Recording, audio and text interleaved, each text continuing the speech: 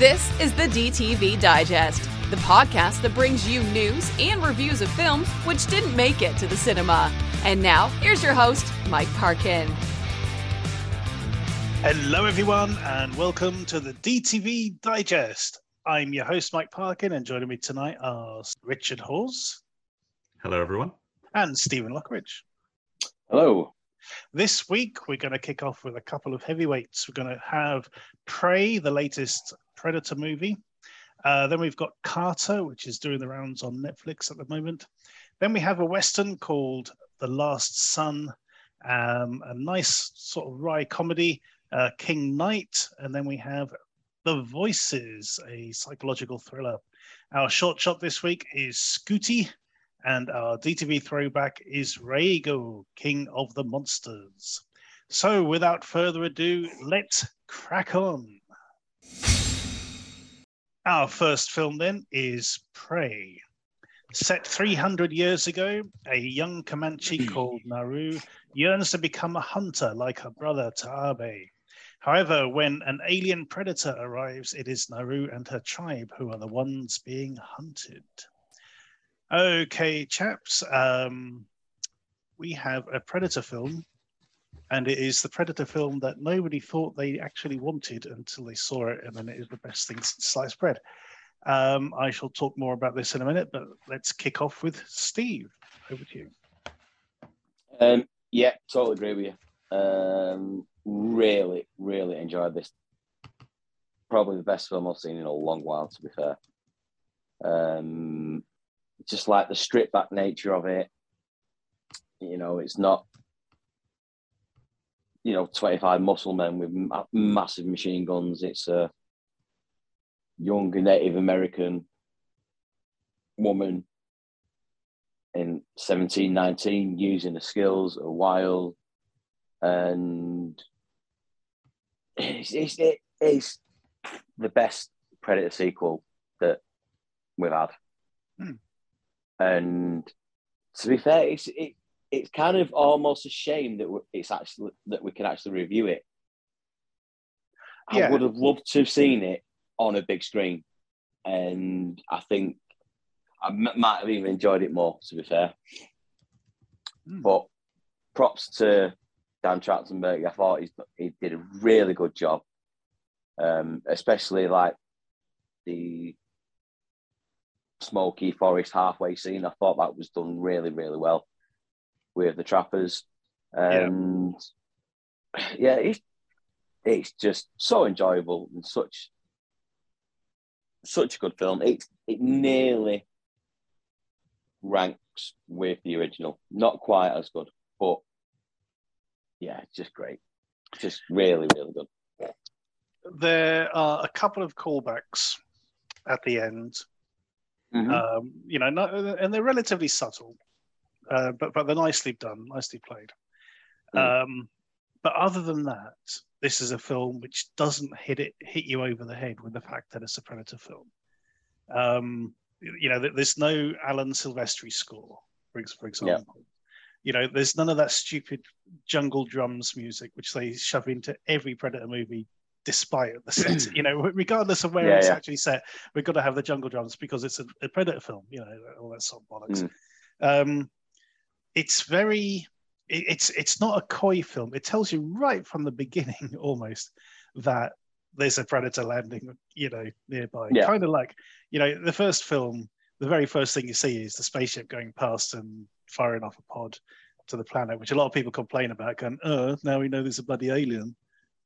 But I like that we know the Predator's there. We see it doing its business, but at the same time, the film has a measured pace. It allows us time to actually immerse into the Comanche's way of life. We're following this girl Naru. We get a good flavor of their culture and what it means to be what it means to be a Comanche, what it means to be a hunter, all this sort of stuff. It's not in a rush to sort of mash that into Predator. it builds up nicely to the moment. You know, the Predator's sort of going out there. He's you know, messing around with snakes, with wolves. He's building up. You know, mountain lion, bear, man. You know, it's a nice sort of progression through, and it takes its time. It adds to the mythos very nicely. You know, the Predator's weapons.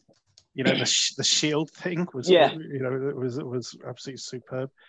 Things like that. You know, the fact that it fires these sort projectile. of all that. I thought this worked incredibly well. Rich, how did he get on with this one? I don't love it as much as everyone else, to be honest. Holy! Let's have some balance then. Come on, let's go. Well, no, I did find myself just sort of, you know, I was trying to sort of stay focused, and I was drifting away, and I wasn't entirely engaged by the whole thing for whatever reason. I don't know. I do think the cinematography is stunning.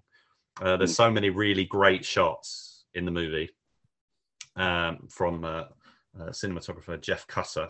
That's the sort of key thing. I mean, this is where you look at it and you think, was this ever intended for a cinema release? Because they put so much effort into the visuals that it looks like it was intended for to be seen in cinema. So if it was always intended to be DTV, that's remarkable. They've gone to those lengths to compose the shots in such a way. You know, sort of like, for example, I mean, there's this whole establishing bit at the beginning, and as you say, the sort of tracking shot as she goes through the camp, and there's bits like, you know, like there's a bit like with the bunny rabbit in close up and sort of the field in the back.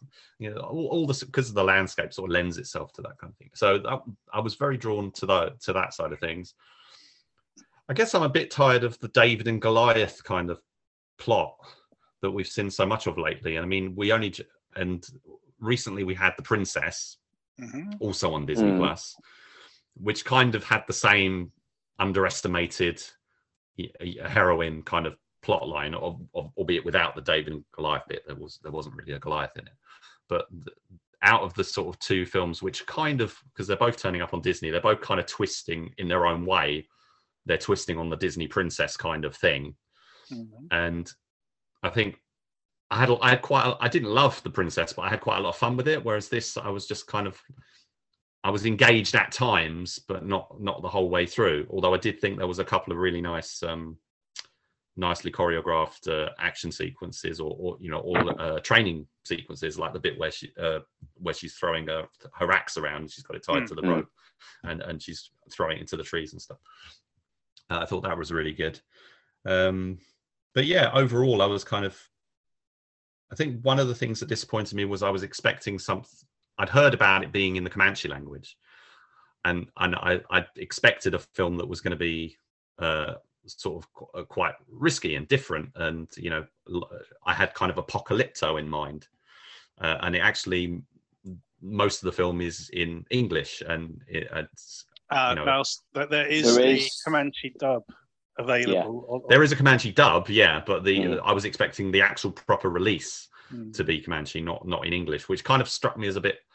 I don't know on the ins and outs of whether they would be speaking English or not, but it wasn't what I expected, and I was like, oh, it's actually all like it's just like any other movie basically, which I suppose is fair enough because it is a big, you know, blockbuster studio movie.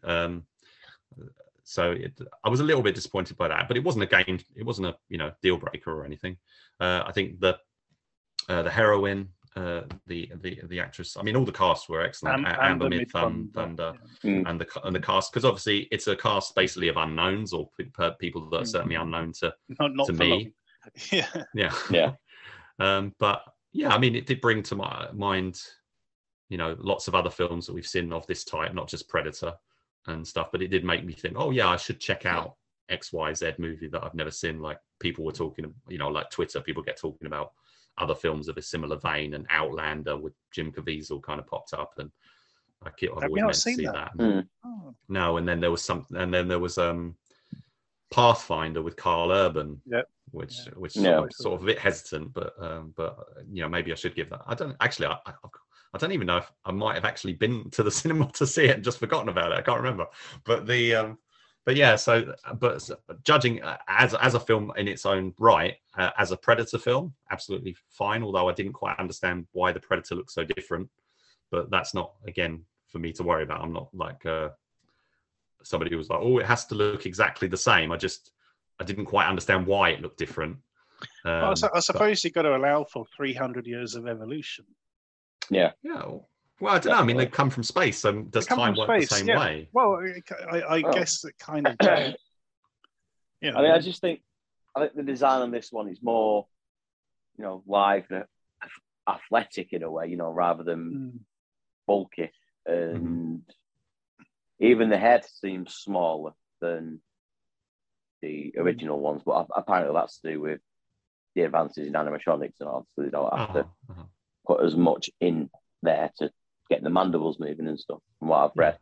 Yeah, but I think you're right with the evolution aspects of it. It is 300 years. A creature like that could change. I mean, it could even, you never know, it could be a different species of predator. Because the Predators movie and the Predator movie both have these two different casts, don't they? Of like sort of different predators, tribes in a way, or whatever, or species. But I think that explains that. But yeah, even the way he moved is a lot more like not physical, but more athletic in a way. More kind of more stealthily in a way. And I really did like the touch at the end with the musket. Yeah, nice throwback. It's the same gun. Yeah, exactly. And that I thought was really, really nice. Nice Easter egg, nice touch that. And yeah, I mean, it's so much better than the Predator. I mean, that was god awful. I mean, so disappointed. Especially Shane Black directing it. I thought this is going to be great, and it was just awful. And when this was announced, I must admit I was like, great, yeah, here we go, another one. But it's probably the best thing I've seen all year. I do take one issue with some of the marketing blurb, because it says that this is the origin story of the Predator coming to Earth, and it ain't. Unless you're going to discount the Aliens versus Predator movies as not canon, because we wish if because AVP makes it clear, because I only watched this the other week with Josh. The pyramid they discover in AVP has been around for millennia, and it contains hieroglyphics from like the Aztecs, the Incans, and the Egyptians. So it sort of predates all of them. So yeah, this isn't their first rodeo on Earth by any means. One of the most ridiculous things I've seen on Twitter about this, there's the usual sort of misogyny, unfortunately. There's a young girl who beats a predator when all these muscle guys couldn't do it in the 80s. There's all that bollocks, which is been fun to argue with. But I don't entirely think that's I think some of the reaction to that's been a bit extreme though, because I think it is a fair observation to an extent. I don't really see a massive problem with that. With the observation, I never felt she was a credible threat to the Predator. No. Not really. I mean, she was in jeopardy quite a lot of the time, and the rest of the tribe came to her help and stuff. And yes, she did overcome him at the end. Yeah, exactly. Well, I think that's it. She's not the best hunter. She's not the best fighter. She earns it throughout the film. She starts off. She starts off being a bit naff. The thing with the mountain lion, she kind of fails there, but even her brother admits at the end that actually, you had the right idea. You sort of got most of him. I just sort of finished him off. Yeah. She loosened the jar lid, Yeah, exactly. The whole bit in the trapper encampment when she just massacres everyone in there. That's a good sequence. Yeah, it's a brilliant sequence. And then you know, to a large extent, her brother does a lot of the heavy lifting, but it's her use of her brains and thinking outside the box is what actually kills him. Yes. At the end, Yeah. you know, that is her strength. She's not the best fighter, she's not the best hunter, but she can think outside the box, and she is able to figure out what the helmet does.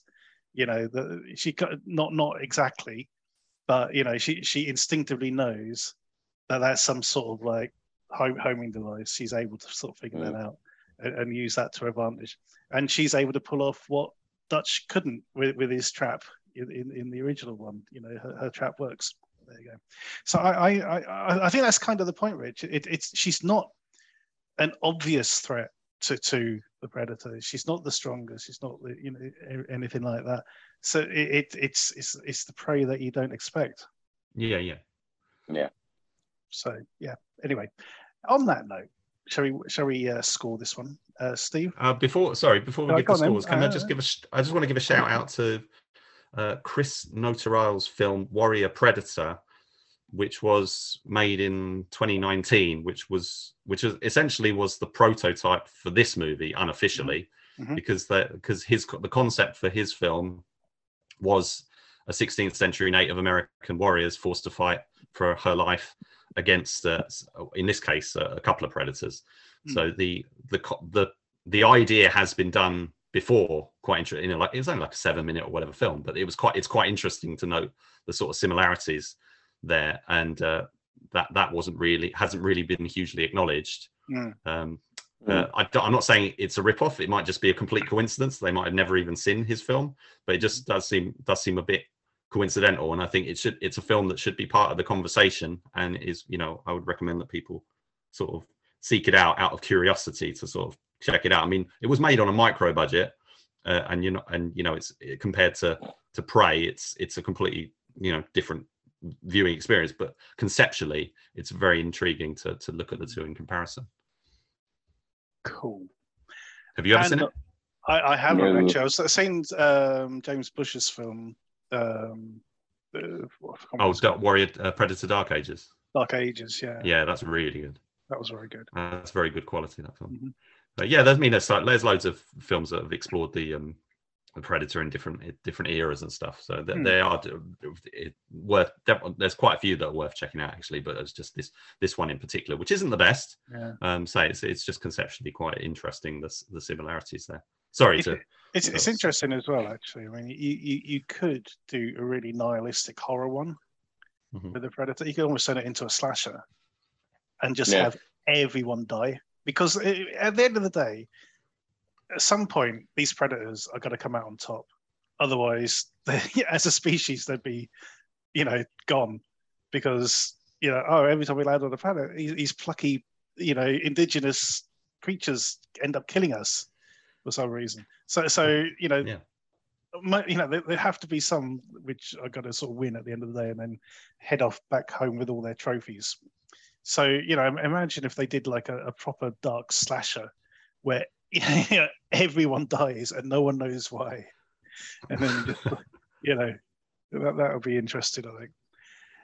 Anyway, let's score this thing. Steve? 9. Rich? 7. Okay, I'm definitely a 9.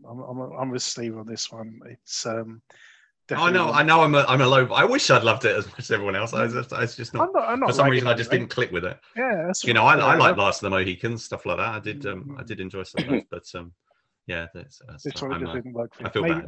Maybe on another viewing, maybe now your it might need some time to sort of bed in. Yeah. Well, that's the thing. Maybe put the Comanche dub on next time and see how we get on. That would be quite interesting, wouldn't it? Yeah, I think it would. There we go. Okay, so 2 9s and a 7 for Prey. It is on Hulu in the States and on Disney Plus in the UK and in Europe. Please go check it out. It is doing gangbusters at the moment, and why not?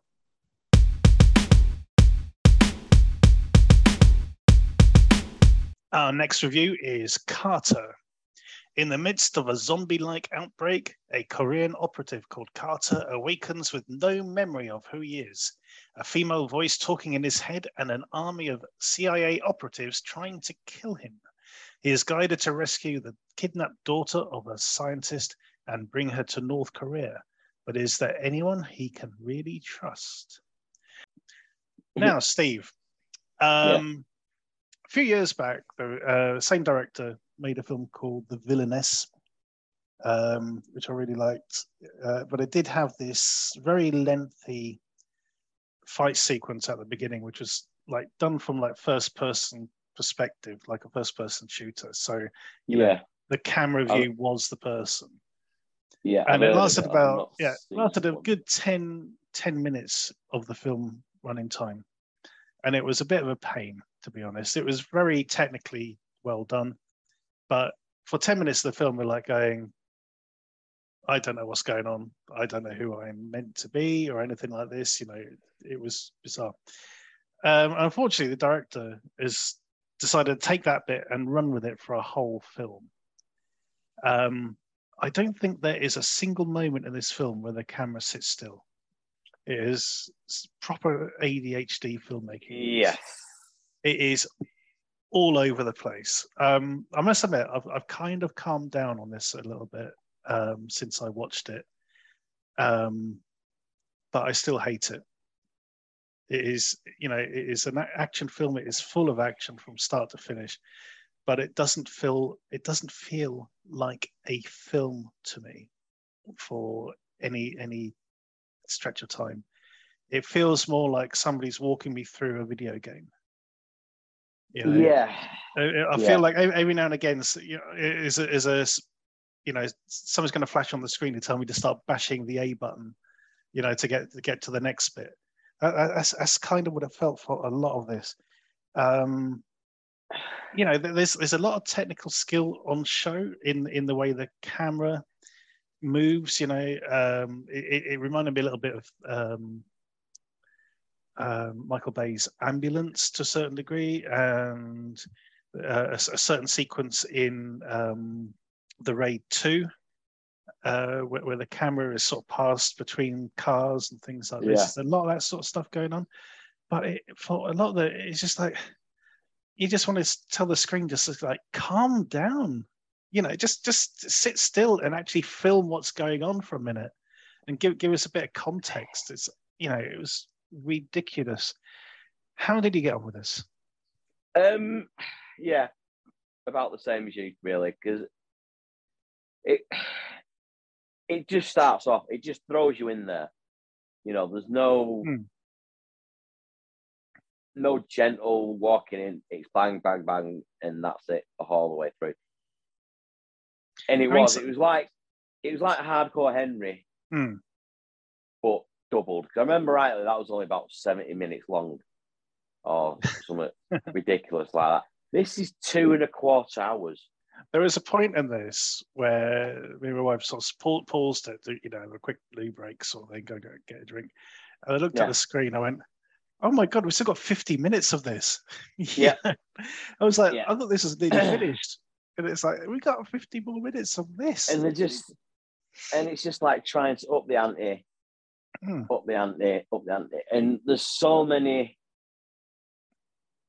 double, triple, quadruple crosses, and you don't know who's who, and you don't know what's happening. And it does lose, you know, its style of the substance. It's like it's like a KFC. Yeah. You eat it, it tastes all right. You know there's no real nutritional value to it because it's not going to do anything. It's just overblown. Even like the one shot kind of thing that they're trying to do.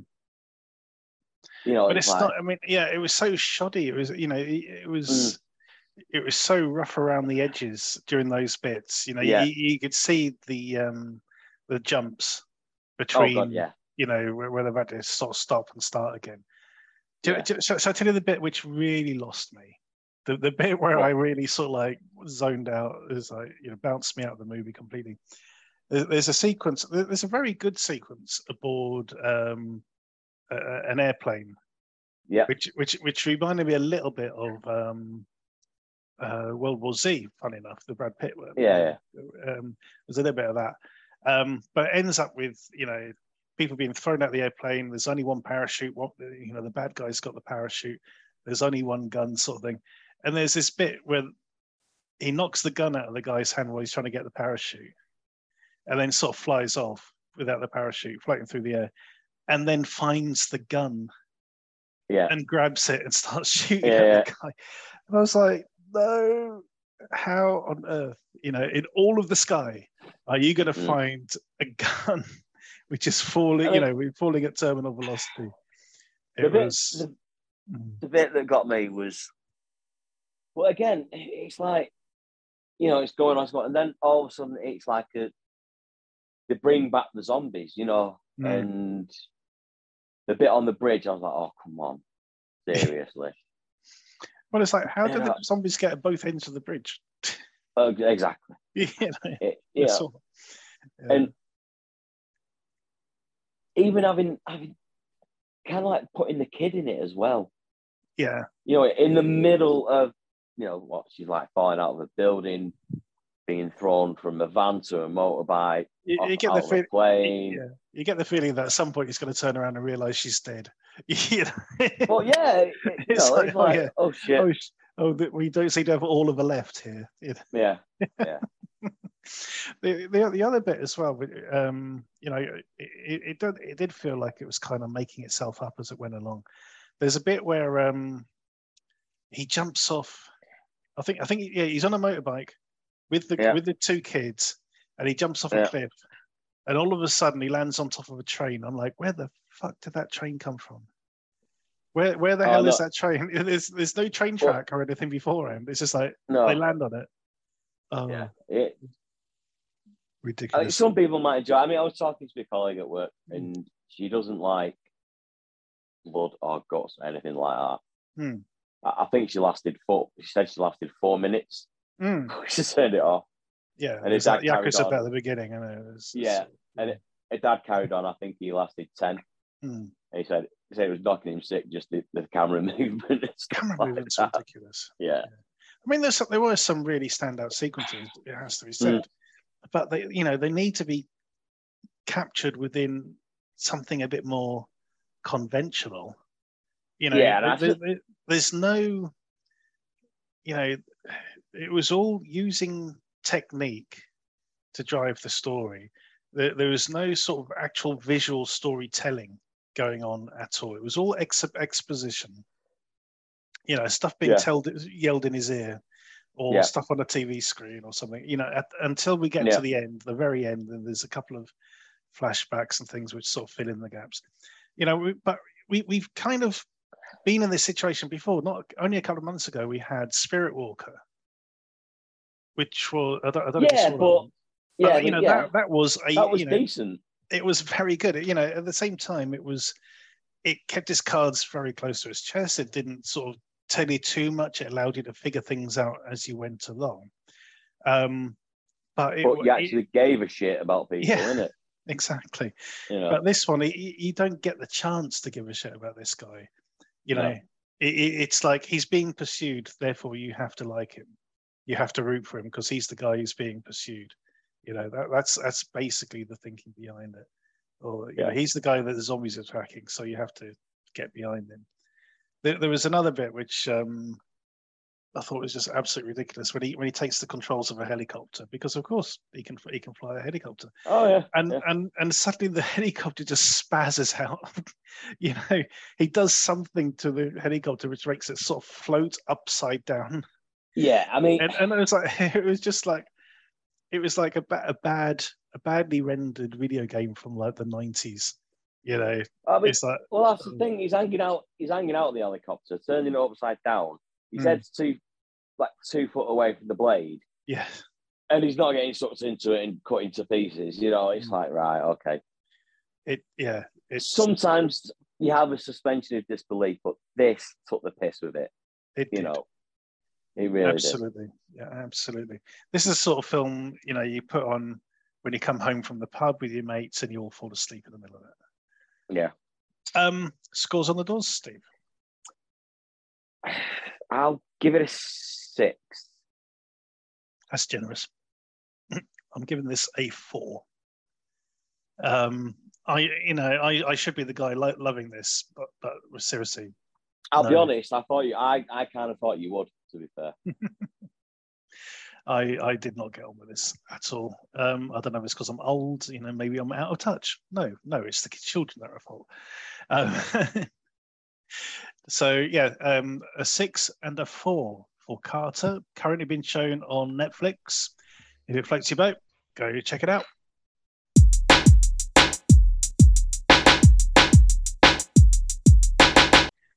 Our next review is The Last Son.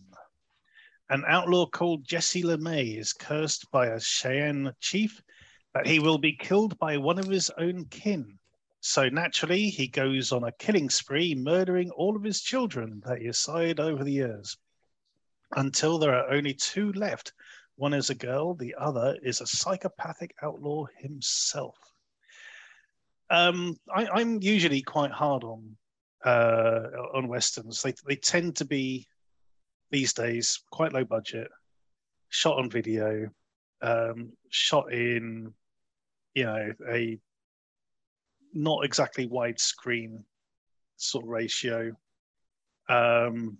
just using the typical sort of like reenactment kind of props and things, and that's exactly what they feel like. They feel like someone's weekend hobby. This is different. This is a proper film with proper epic scope to it. I knew I was going to like this from its opening shot, which is a nice sort of widescreen, sort of wide country shot with a horse rider riding across the distance with a bit of narration going over the top. So we got Sam Worthington as this guy, who worked for the US government to try and kill out the Cheyenne. So they could grab the land and things like that. And one of these chiefs cursed him with this thing, saying, you will be killed by one of your kin. So he does. He literally goes around sort of finding all these people that, he slept with a lot of hookers over the years who'd had kids, and he goes and tracks them all down and starts killing these teenagers and things, until there's 2 left. One of them is this girl, and the other is this guy, and he's a nasty piece of work. He was in the army himself. He deserted. He stole a Gatling gun, and he's been using this to rob banks. It is a very good film.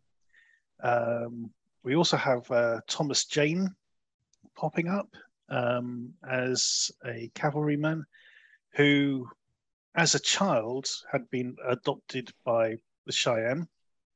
And he's got this sort of like 3-line tattoo on his chin, and wears an eagle feather in his cavalry cap.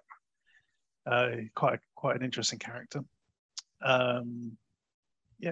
It's a very decent, pretty nasty at times Western. I thoroughly enjoyed this. I'm giving this an 8 out of 10. I bet you guys didn't manage to catch it. No.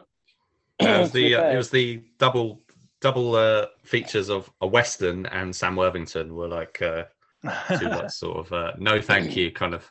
I don't mind Sam Worthington. I mean, he's way past that point where he was being shoved into every coming blockbuster. So he was in Terminator 4. He was in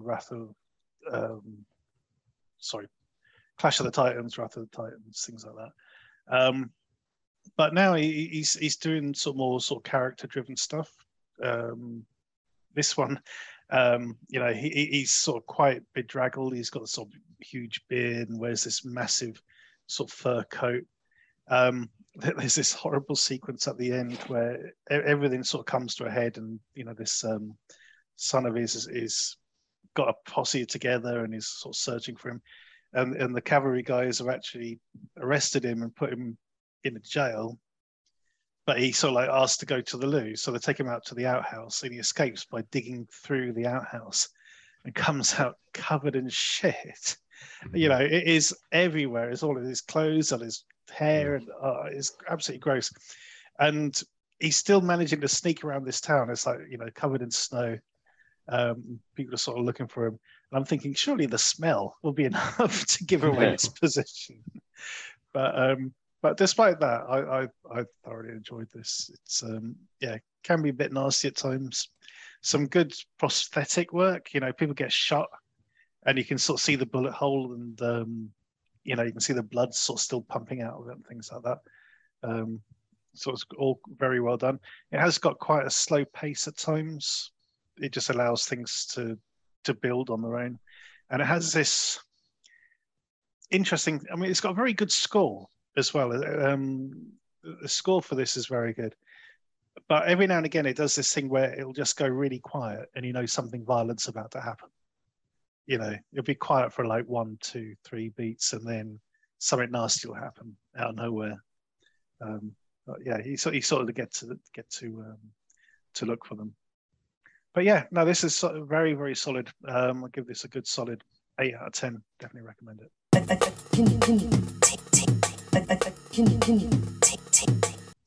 Our next film is King Knight. Thorn is a male witch and leader of a small coven of New Age witches with his life partner Willow. However, a dark secret from his past is about to disrupt everything in his life. Okay, so this is the latest film from Matthew Gray Gubler and Richard Bates Jr. They worked together on numerous films such as Trash Fire and Suburban Gothic, 2 films I really enjoyed. I think Matthew Gray Gubler also turned up in his other film, Incision, which I haven't seen yet, but heard interesting things. I really enjoyed this, but before I say what I thought about it, over to Steve. What a pile of shit. I'm sorry. I don't know how you enjoyed any of this at all. There's no story. Every single character is annoying as hell. What the supposed big thing in his past that he's hung on is ridiculous. The whole film is trivial. Like we say about Carter, there's no substance there whatsoever. It's just absolute shite. I'm sorry. I don't get what you got out of this. I mean, the one good thing, it's mercifully short. It's only 81 minutes, and which is, you know, it's kind of a shame because I like Angela Sarah. I think. Yeah. I like her. She's great in Westworld and stuff like that. But this is just terrible. I mean, how many times in one film do people have to say, what is it, the butthole is full of poop or something? But it said 40 times in about 3 minutes. And you know what it kind of reminded me of? Like a slightly supernatural Napoleon Dynamite. It leads up to the exact same thing, and that got me tits as well. And this, there's nothing to it. It's so shallow and stupid and awful. I mean, it's supposed to be a comedy. I didn't even grin. Oh dear! I didn't even smile. No, awful. Not your cup of tea. Awful, Mike. Steve, Rich, any words of kindness from you? I loved it. I thought it was great. I thought it was fun. I thought it was great. I thought this is like a this is going to be like a late night favorite. I think it's just got a cult audience. I think is just going to gather around this one. I just think there's so many like quotable lines and bits and quirky characters. I just thought it was great. I just loved it. It's like the sort of I mean, it is kind of that Office style of comedy, where it's kind of sort of cringy comedy, or sort of characters who think they're kind of self-important and whatever, and you've kind of got to. You either click with it or you don't, probably. I mean, I don't know about the. Yeah. I mean, another thing that came to mind, although I've never seen any of his work, is Taika Waititi. I was thinking, is this a what we do in the shadows-ish kind of thing? I don't know, because I've not seen it, but I certainly sort of saw. I have seen the Thor movies, and the sort of there's elements of the comedy in those that I think are similar here, in terms of some of the characters and the sort of self-importance that they sort of ascribe to themselves. But I think there's also a genuineness and a heartfeltness to it, because although they are being ridiculed. This is ridiculing the sort of that whole sort of culture. And there is a sort of it's an easy target-ish kind of thing to it. But I think they do this sort of thing for everything. So I don't think it's too malicious. I think there's a certain I don't think they're like down on people who live these sort of lifestyles and stuff. I think they've just crafted these characters, and I think they're genuine. What I like is that they're genuine characters, and there's nothing that sort of feels mean-spirited about any of them. I quite like the character, even like the main guy. Thorn. He's not. I didn't find him an unlikable character. He seemed very genuine in the journey that he's taken from being, the guy he was, in the early years to who he is now, and the journey he takes. And yes, it does end. I mean, Steve, you mentioned Napoleon Dynamite. I was brought to Little Miss Sunshine with the sort of the working towards the sort of dancing sort of conclusion there. But again, I don't think that's a bad thing. I mean, this is kind of indie, quirky comedy, and I had a great. I really liked it a lot, and I will definitely watch it again at some point. I did like this a lot. As I said, I'm quite a fan of Richard Bates's earlier films. Do they have the same sort of humour? Yeah, I think Trashfire is a bit more acerbic, and there's definitely a running theme with his films about these sort of very malicious, overbearing mothers. Because we get a cameo from Barbara Crampton, but I assume, and I thought she was really good. That's tirade that she has, which sums up exactly why Thorne hadn't introduced her to Willow in the past. I just really like these characters. I like the. When he has to confess to the coven, and it sort of exposes his own kind of prejudices and assumptions about who would be drawn to a coven, because they all tell her, "Look, fuck you, man. We're all successful business people. We're not the losers here. We're not the outcasts. There's that sort of element, this sort of middle class kind of people looking for an alternative lifestyle." There's a couple of bits I absolutely love. The conversation with the mother, with Barbara Crampton's character, I thought was really good. But the whole bit where he goes on a walkabout, which involves like screaming at sort of picnickers and sort of yelling at the rocks and the pine cones, and the pine cone and the rock. I thought that was brilliant. I thought the voice acting for that was superb. I just generally really enjoyed it. I certainly recommend Suburban Gothic, which is a proper sort of ghost story kind of thing, but very funny as well. That's with thinking of sort of the Marvel stuff. Who's the actress who's in that? Because isn't it Kat Dennings? Not sure who's in that with him, because obviously she's in. I don't know if she was in Thor or one of the Thor movies, but anyway, she's in the first one. Oh yeah, that's right. She was in the first one. Yeah, she turns up. Yeah. But the she had a cameo in. Yeah, it was Kat Love Dennings, and Thunder. Right. Yeah, Kat Dennings and Groovy. Ghibli did that. But Mhm. yeah, that one's on Freevee, I think I found. All And right. I was tempted to give it a watch. Yeah, I enjoyed that. Trash Fire's under, I think that's got an alternate title, but It I can't remember has what it got, is. yeah, I think Because it came out over Shrew's here Nest or under a something? different title, I think. Might be called Sorry? Shrew's Nest or something like that. No, I can't remember. I think they changed it to something different. I can't remember anyway. Yeah.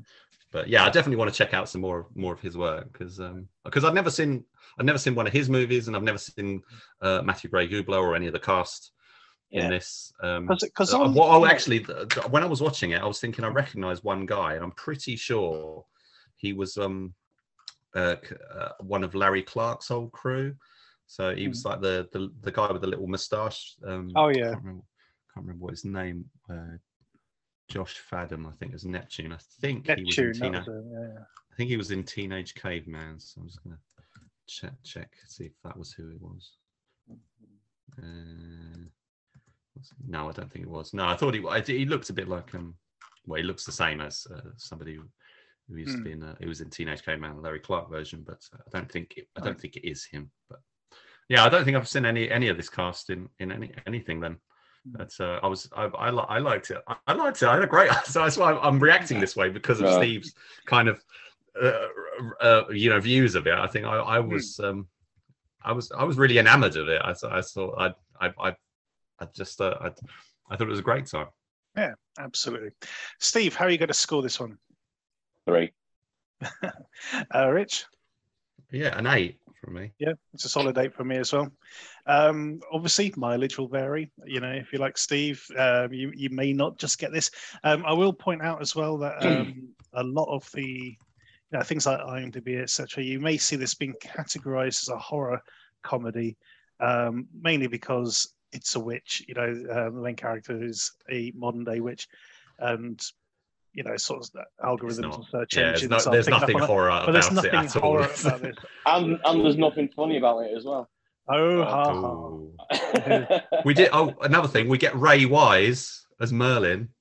That's right. The wizard in some sort of sequences and stuff. So yeah, Ray Wise is always good to see. He is. So yeah, we've got Ray Wise, we've got Barbara Crampton giving some sort of solid support. So yeah, I'd said there's nobody I know in this, but yeah, those two are sort of like the sort of familiar ones who turn up in a few scenes. Absolutely. And the girl and somebody on the Annalyn McCord, who I've seen in a few things, she actually does a vocal performance in this, but I didn't recognise her at the time. It's only because I'm looking at IMDb that I can even see that. So yeah, this I say I do hope people check it out because it's not had it's not getting a digital physical release. It's only digital, so it's something to seek out. Definitely go check it out. 2 8s and a 3 from us. There you go.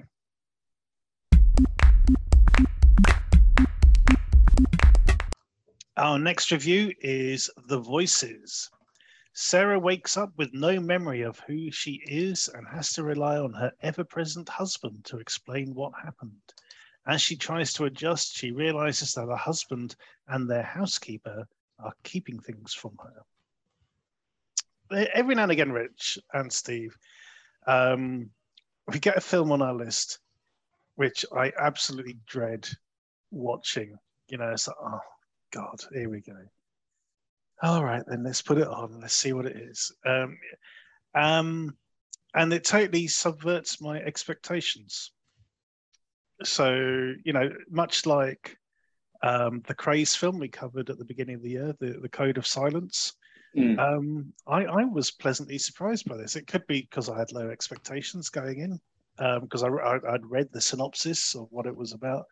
I thought, oh, this is going to be incredibly dull. And it could have been. It could have been incredibly dull. It could have been sort of very nuanced and subtle about what it wants to do.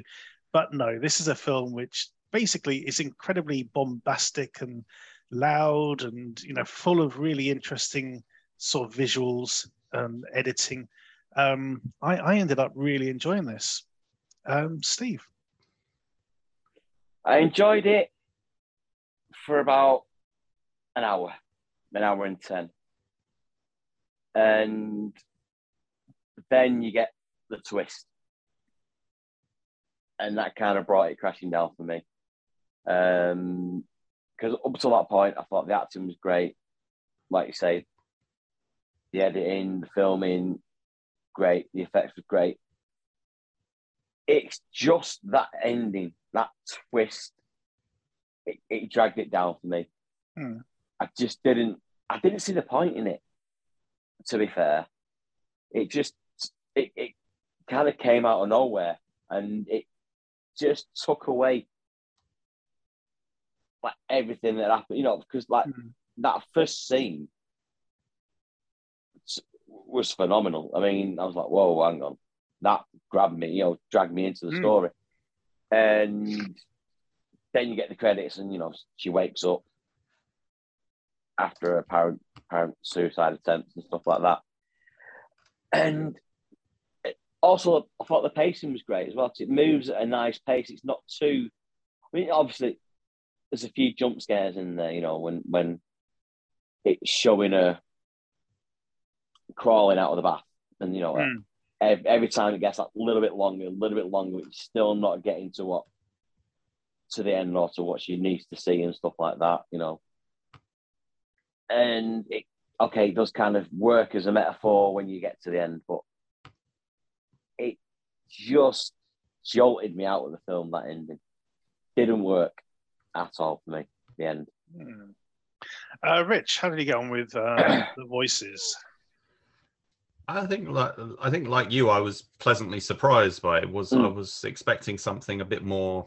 I don't know if low rent is the right term to use, but this is a very polished, high standard production. It is formulaic, and it's it's something we've seen a lot of. I mean, it is the is she crazy plot once again, and I mean, they even use the picture of the young woman vulnerable in a bathtub kind of thing. That's kind of overused imagery. I mean, Mara with Olga Korolenko, I think, did the same thing. There was another Olga Korolenko film called Bay of Silence that we covered, which I think was another is she crazy kind of movie, which I don't mind. Familiar stories, that's not a problem. I thought this one was very well told, but I do agree with Steve that I kind of lost it at the end. I actually had to go back and watch I had to go back and watch it again, because I got very lost about what on earth was happening, and I think I agree with Steve. I don't really think that kind of was the right direction for the story. I think it does to a certain extent undermine it, because I just sort of questioned it all, basically, rather than actually feeling any sort of sense of satisfaction or closure. But I thought up until that point, and say that's not a deal breaker, I did really enjoy it overall. I thought that saying the pace, the visuals, the cinematography, and the way the whole thing was shot, and the sort of the unsettling sequences, like what she sees her mother doing, and some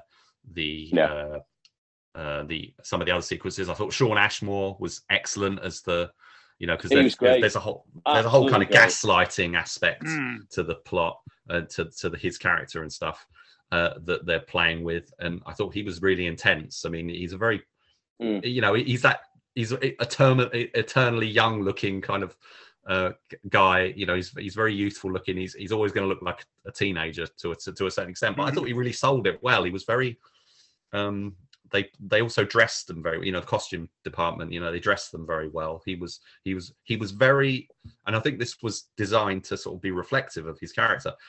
Everything was very particular about his look, and I know that's quite a conventional thing anyway, but his hair and his beard, he was very, very well groomed, I guess you could say, and sort of the way he was dressed and stuff, and that was all sort of reinforcing this kind of control kind of personality that he has. I thought that worked excellently, and obviously the heroine played by Andrea Longo, she's it's the kind of the sort of vulnerable heroine. She's very kind of she's not a strong character. She seems quite weak, but she has kind of going back to what we were talking about with Prey. It was like they have to find the strength. Although in Prey she's a really strong character, you can tell that from the start. But in this one, she's kind of got that meekness, that a lot of these characters have, and she has to kind of. She doesn't really grow a huge amount, but that she does. Her character does the experiences that she has, and the sort of the difficulties, and the sort of the manipulation and how she responds to it and stuff. And I thought she carried that really well. I'm not familiar with her work, but I thought she carried the film very well, with Shawn Ashmore in support. And then there was the creepy housekeeper lady, and so it's quite a small cast. There's only like 4 or 5 people in it,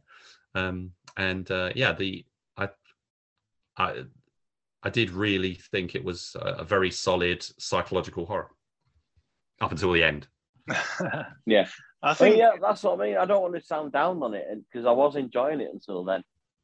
It just really, like I said, came out of nowhere and just kind of ruined it in a way. Well, they peppered the little bits throughout, and then they kind of pick up those threads. Yeah. But yeah, no, but I just felt it didn't. I mean, I'm not going to go into spoilers or anything, so yeah. But I didn't feel it was quite. Yeah. It kind of took the film in a completely different direction, which I was like, I don't really. I feel like I'm watching a different movie now, which was a shame. But I definitely think it's still one of the better sort of films of this type that I've seen recently. There was the Maggie Q one where she was I can't remember what that I think was.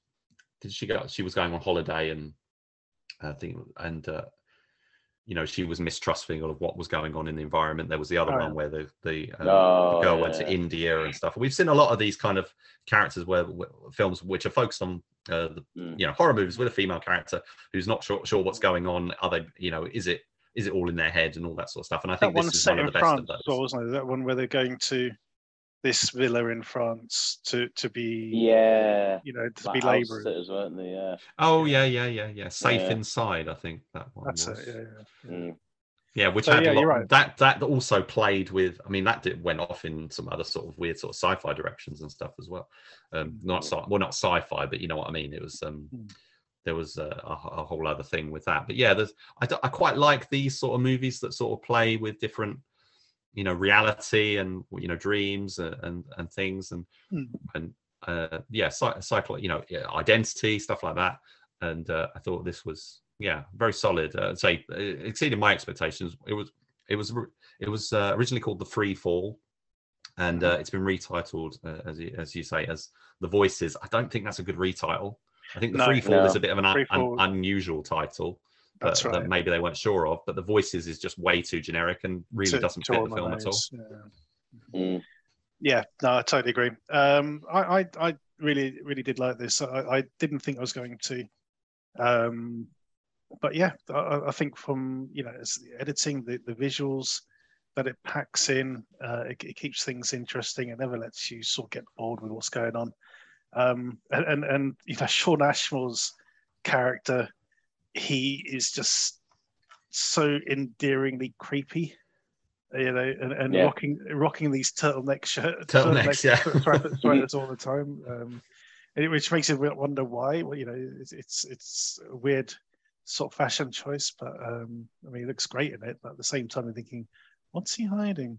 But yeah, no, it's a very, very solid film. I think you guys are right. It's sort of it's too much of a tangent that it heads off in at the end, even though, as you say, there are a few breadcrumbs towards it earlier on.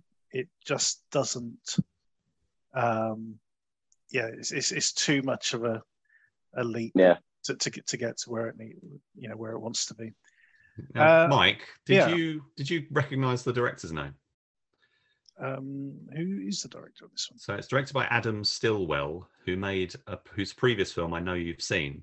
Yeah, it's called The Triangle. Oh, I love The Triangle. The Triangle is superb. I thoroughly recommend The Triangle. It's a found footage film about a group of filmmakers who are invited to go to this commune in the middle of the California desert by one of their friends who's part of this new commune. And, you're kind of waiting for the shoe to drop. Mm-hmm. You're waiting for everything to go horrible.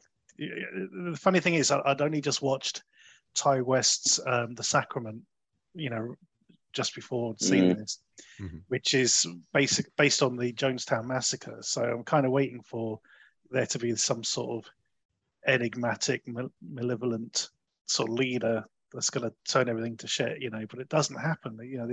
This commune is actually working. It's thriving.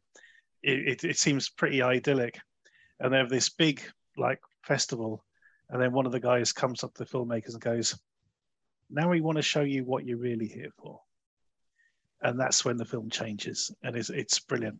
I absolutely loved it.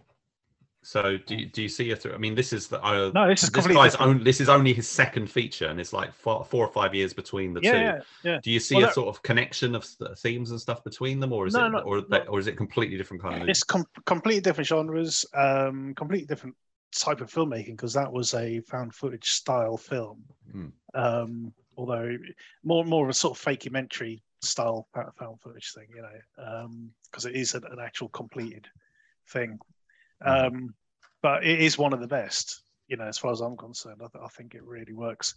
So I'm really pleased that he's managed to sort of direct something different, but at the same time as engaging, despite the ending. the ending of the other one, the triangle, absolutely rocks. It is brilliant.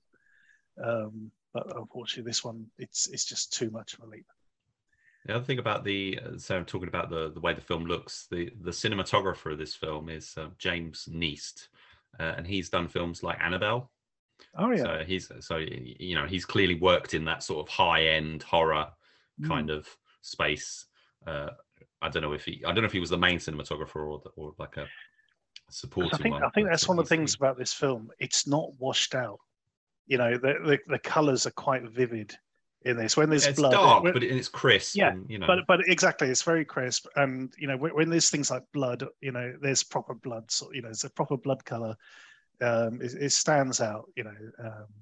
So yeah, it's not one of these sort of typical anemic, sort of washed out sort of horror movies. It's got sort of depth of color to it. Yeah, I did the Haunting of Bly Manor. Was that a Netflix?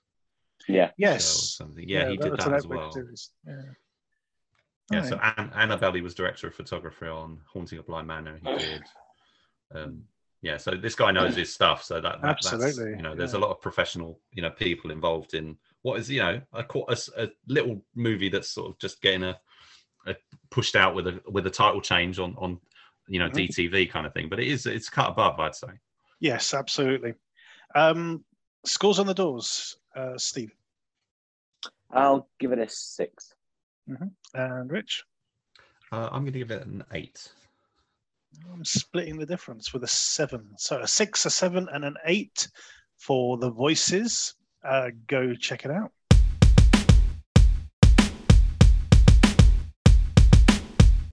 Our short shot this week is Scooty. A scooter-hating rollerblader called Jake ends up meeting a robot made up of scooter parts. I wasn't sure whether or not I was going to like this to begin with. It was just so weird. But this grew on me, and the technical skill involved in this blew me away, basically. So, there are definitely overtones of things like Toy Story 3 in there, bit of Short Circuit mixed in there, but I think it kind of stands up on its own. Steve, what do you make of Scooty? Probably go with you, Mike. At the beginning, I was like, because the lead character is a dick, basically, and he's got this very weird obsession with hating scooters, and then Scooty comes along, changes the whole thing, and he's like the biggest, most lovable character since Johnny Five in Short Circuit, that kind of thing. And yeah, technically it's fantastic. I'm presuming it was made on a shoestring, but the work and the effects are astounding. And yeah, it really did. It won me over. It's really, really, really enjoyable. Cool. And Rich, what do you make of Scooty? Yeah, I loved it. I mean, I just think it is weird. It's kind of got this unlikable central character who doesn't really learn any lessons much over the course of the movie. They still, they're going around being, antisocial and stuff basically, and that's kind of they don't actually stop doing that. It's kind of they just sort of go on it. But the sort of I guess you'd term it, one of these sort of bromance kind of things that develops. I just thought that was really well done. I was completely bought into it. The performance of the robot, is obviously all CGI, but with the voice of Riley Olsen. So you got Matt Zone as the lead character, Jake, and Riley Olsen, who's the co-writer with director Peter France of the script. He's playing the character, and he just completely brings it to life. He's a very Johnny Five, completely a very endearing, lovable character. It kind of the setup is, as you say, Jake hates these scooters and that, which is I never even saw these kind of electric scooters all over the place until I went to Poland, and we went to Gdansk, and there were tons of them everywhere, strewn all over the place. And obviously it's like some sort of international thing now. If you go to certain cities and they just have these scooters, you can rent. If you got them in where you we got one. Well, they kind of sort of centralized, but every now and again you see one sort of on the outskirts of town. Yeah, I know. These ones had like Uber and stuff. I think there's different companies do them. But anyway, so this is what he's railing at, and he's a rollerblader, so he's like completely against them. But he doesn't really learn his lesson. But the film has such an energy and pace about it. It's 18 minutes long, but it's like it is a whole movie.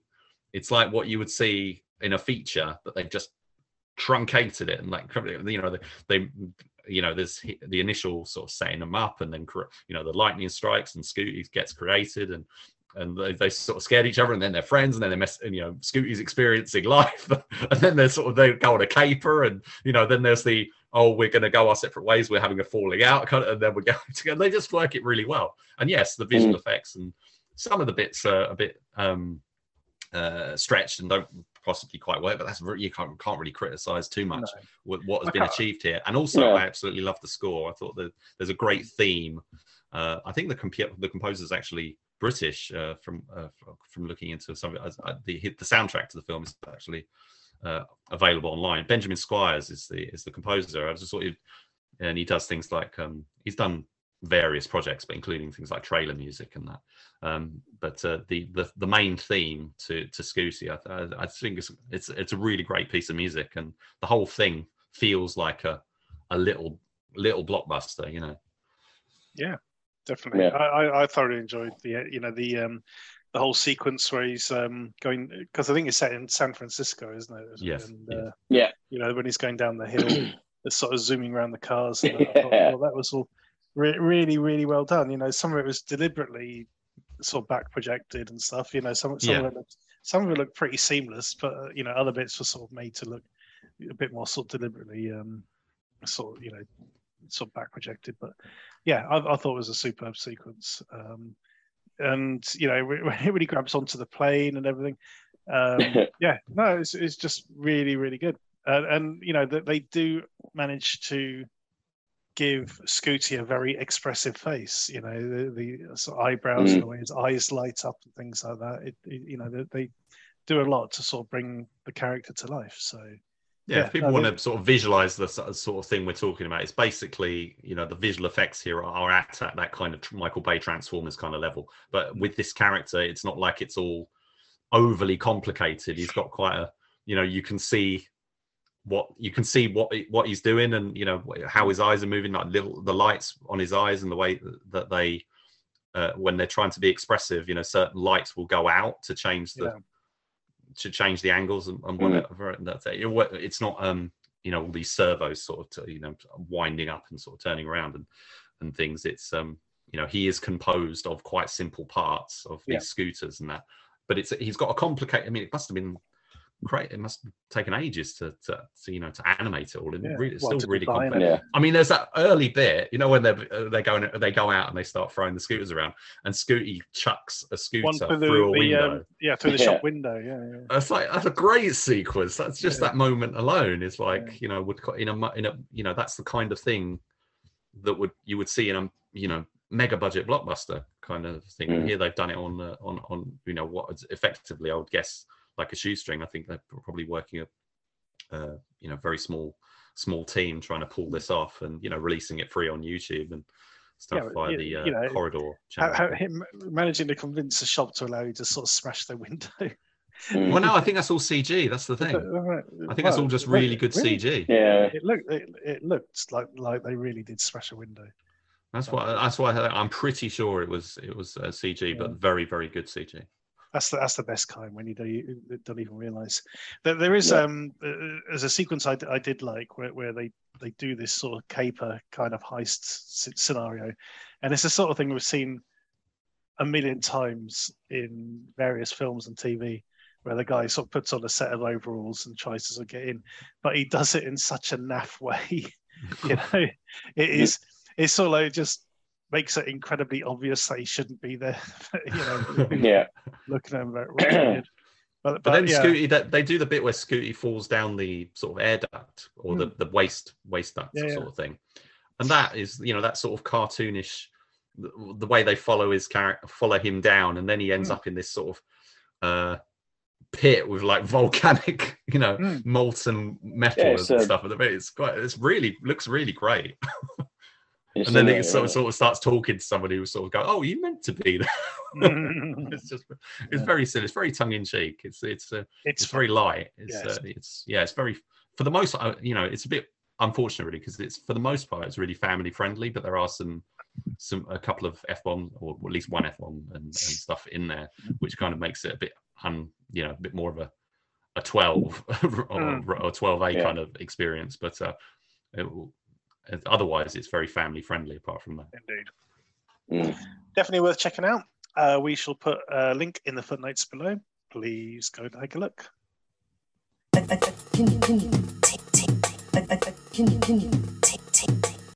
Our DTV throwback this week is Reigo, King of the Sea Monsters. Set in World War II, this film depicts an alternate history regarding the fate of the Japanese battleship Yamato. Okay, so in essence, we have a kaiju film. In essence, at least. Steve, how did he get on with Reigo? Not very well, to be fair. I mean, we'll start off, the effects were terrible. For some reason, it looked like something off of PS1. It was like there's no attempt to make them look real in any way, shape, or form. The acting was terrible. It was so over the top in every situation. Every performance was awful. And it was obviously very, very cheaply made, but it kind of showed as well. There's only, I think it was supposed to be 5 or 6 different ships. And you can tell they're all filmed in the same room, if you know what I mean. They've just got different characters in there. Said, go crazy, go over the top, do what you want, because we're not going to give you any performance tips on this. Just it was shoddily made, shoddily acted, and mercifully short, shall we say. And again, the ending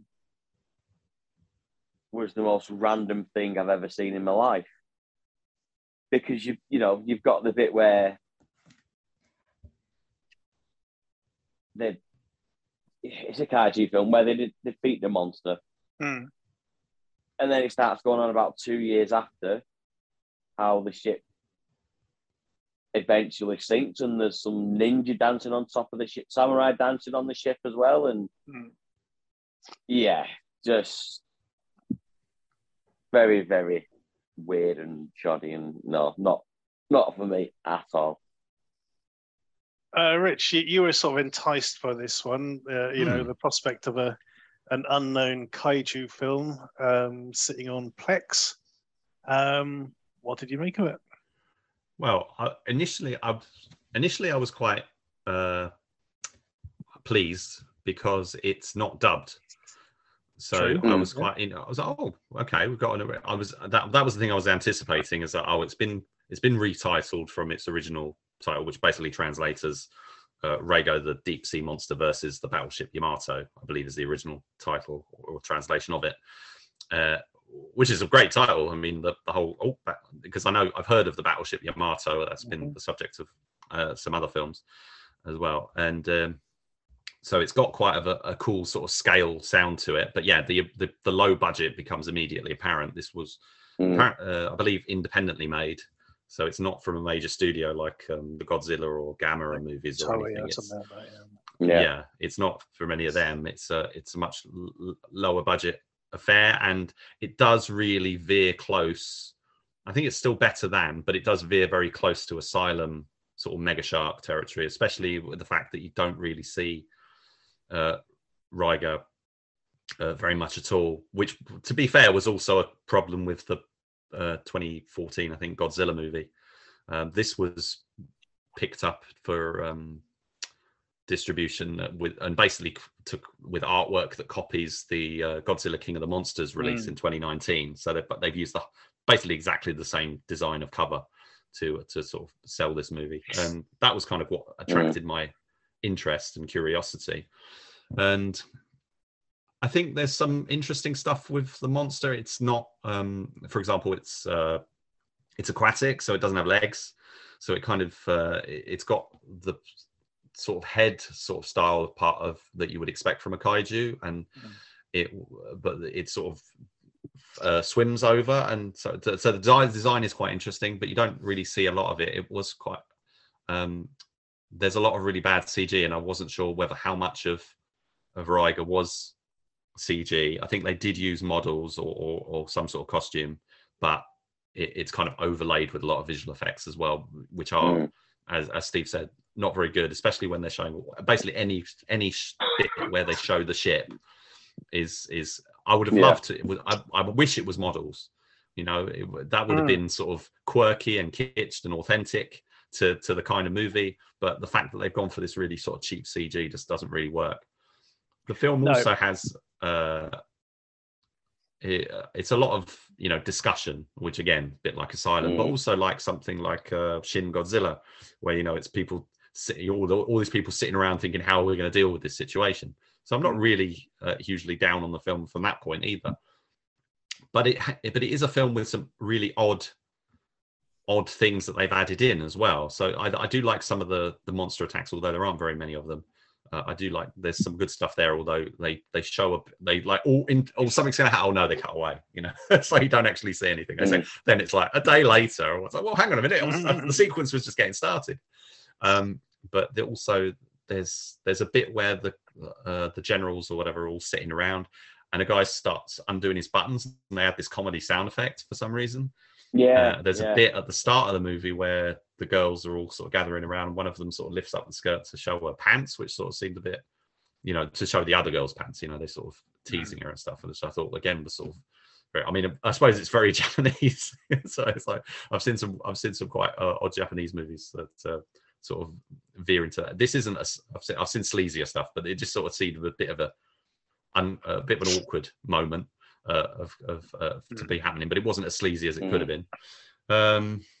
And yeah, like Steve was saying, that whole sort of extended sort of epilogue, I'm not so down on the like kabuki guy or whatever, kabuki samurai or dancing, you know, because I think there was some sort of statement or something that they were trying to make about the fate of the battleship Yamato, which was kind of going above my head really, but it just dragged on, and then they introduced these characters, and there's like, oh, there's that lady and all that kind of stuff, and it goes on for like 5 minutes, and it's not a long movie, it's only an hour and 20 minutes long.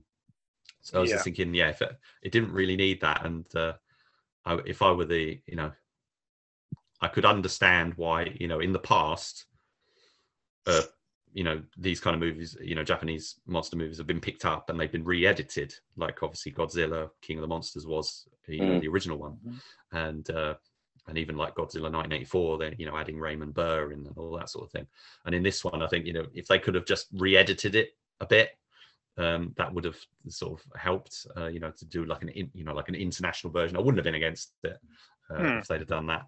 And so overall, I think I'm not again. It wasn't what I hoped it would be, but I also found enough interesting in it, I guess. And there's two others. They're not. I don't think there's a series, but there are two other films from the same makers with other monsters. So Reigo, the monster from the deep sea, which I think is a variation, and then there's one called God Reigo versus King Ogre. I'd be curious to sort of check those out, but I've now, my expectations are very much managed now in terms of what I might expect. I think it's probably, it's not Mega Shark versus Giant Octopus or something like that, close. But It's pretty, yeah. it is close. Yeah.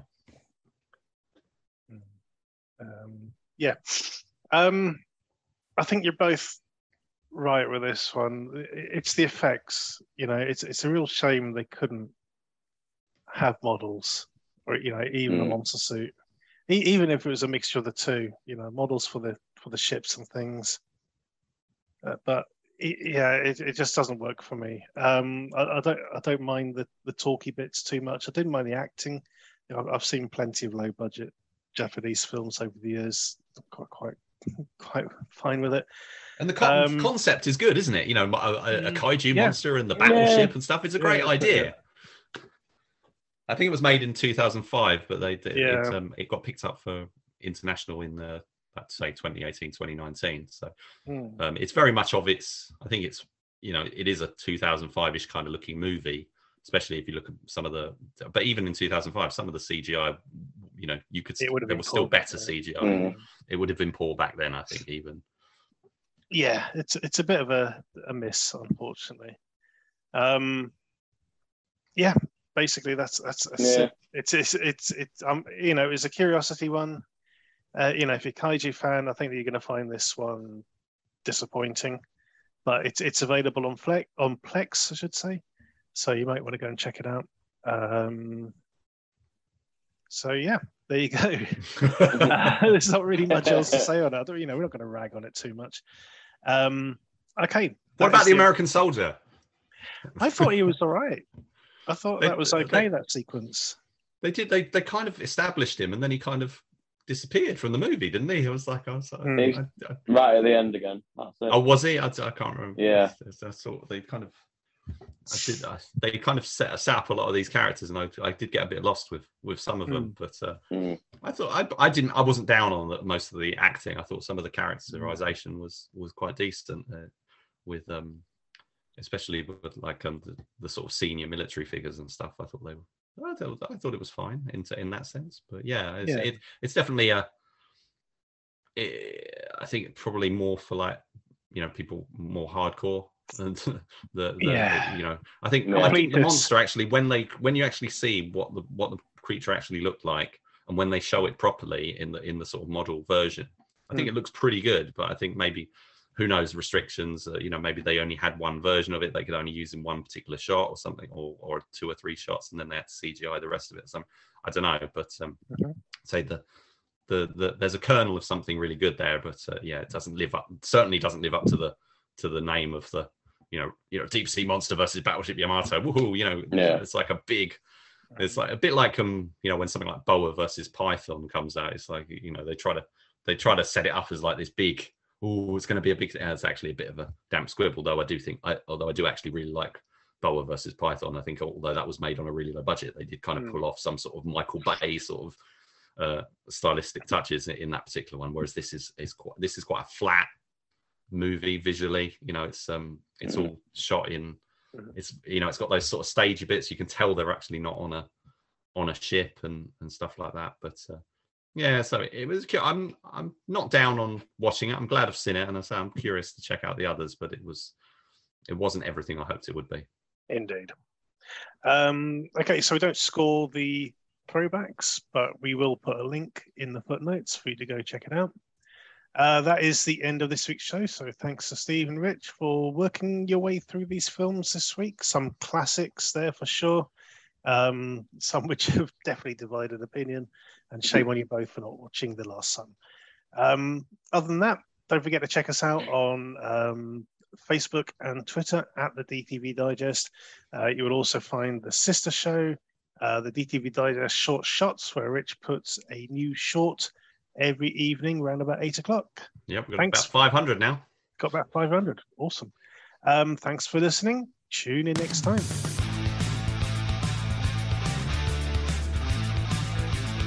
Thank you for listening to the DTV Digest. Let us know your thoughts in the comments and tune in again next time.